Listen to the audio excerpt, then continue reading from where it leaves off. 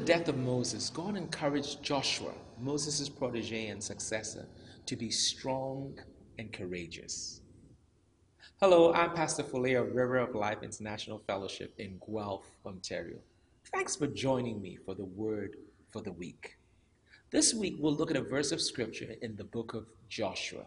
Joshua chapter 1 and verse 6 says, "Be strong and of good courage." Then in verse 7, "Only be strong and very courageous." Then in verse 9 it says, "Have I not commanded you, be strong and of good courage? Do not be afraid, nor be dismayed, for the Lord your God is with you wherever you go." Hallelujah. It must have been daunting trying to fill the shoes of Moses, who God spoke to face. Yet God needed Joshua, not Moses, to lead his people into the promised land. God didn't ask Joshua to fill Moses' shoes because God had shoes for Joshua.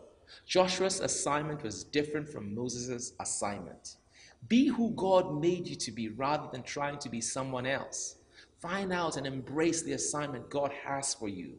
God has strength for your assignment. He will not strengthen you for someone else's assignment. God encouraged Joshua to be strong and of good courage. In fact, in this passage, God tells Joshua 3 times to be strong and of good courage. And the third time, God declares, "This is my command, be strong and courageous. Do not be afraid or discouraged, for the Lord your God is with you wherever you go." This week, God encourages you personally. He's not speaking to your mentor or your pastor.